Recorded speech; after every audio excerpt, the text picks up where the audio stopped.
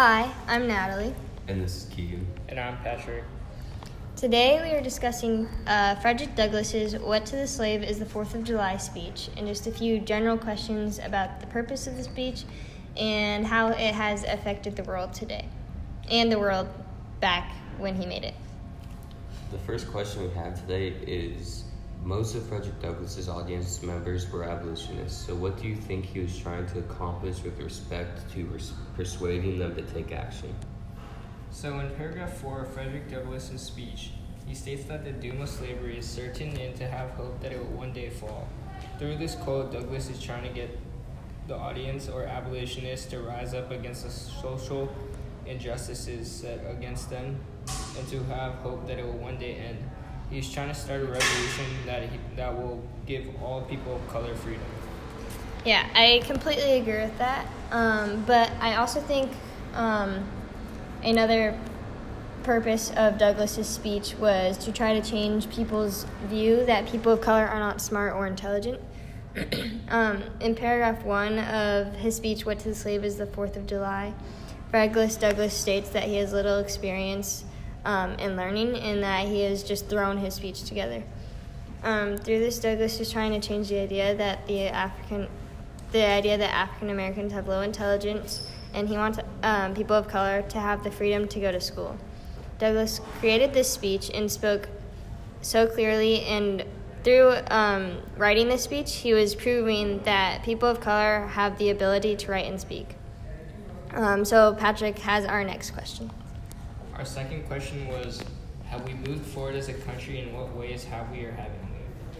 I would say we have moved forward as a country, but at the same time, there's still a lot of racial separation in the country even today.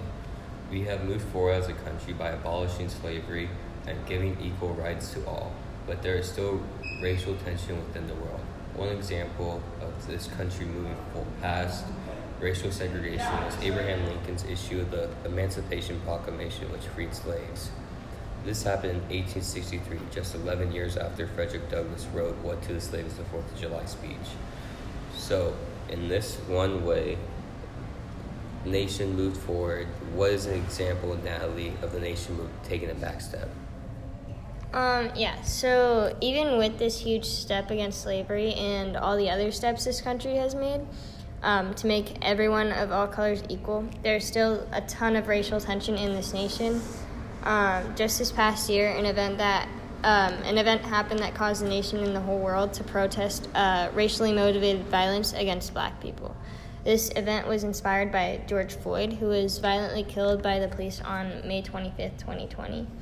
The nation had moved back a step and was just trying to fix the problem through protesting and stuff.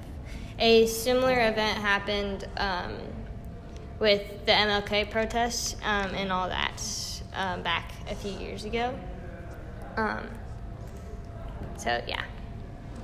We also have another question. What was Frederick Douglass's American experience? So Frederick Douglass's American experience was honestly not the best. He started out as a slave and somehow escaped. After he escaped, he wrote several biographies and was a speaker for black rights. And his most famous speech was actually What to the Slave is the 4th of July, which is the topic that we are talking about today. So Keegan, how do you think his speech affected the world, and what did it do for the abolitionists and stuff like that? I think that by having a slave who escaped and was able to share his experiences, it helped people who have never been through that, understand and want to help the people who are still going through it, and that which led to the Emancipation Proclamation. So, yeah. Yeah, so that's basically the end of our speech. Thank you all so much for listening. Have a great day. Bye. Bye. Bye.